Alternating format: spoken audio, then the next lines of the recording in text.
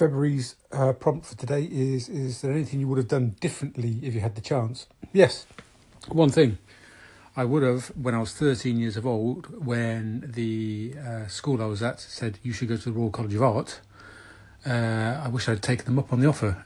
Instead, being the pragmatic kind of person I am, I said, well, what would happen if I went to the Royal College of Art? They went, you'd either be a world-famous artist and all that kind of malarkey, or you would be an art teacher. And I went, well, I don't want to be an art teacher. So I didn't bother with it because I didn't actually know the significance of the Royal College of Art, to be honest.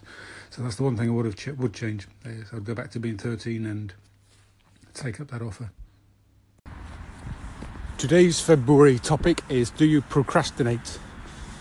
No, of course I don't. Things either need doing or they don't need doing.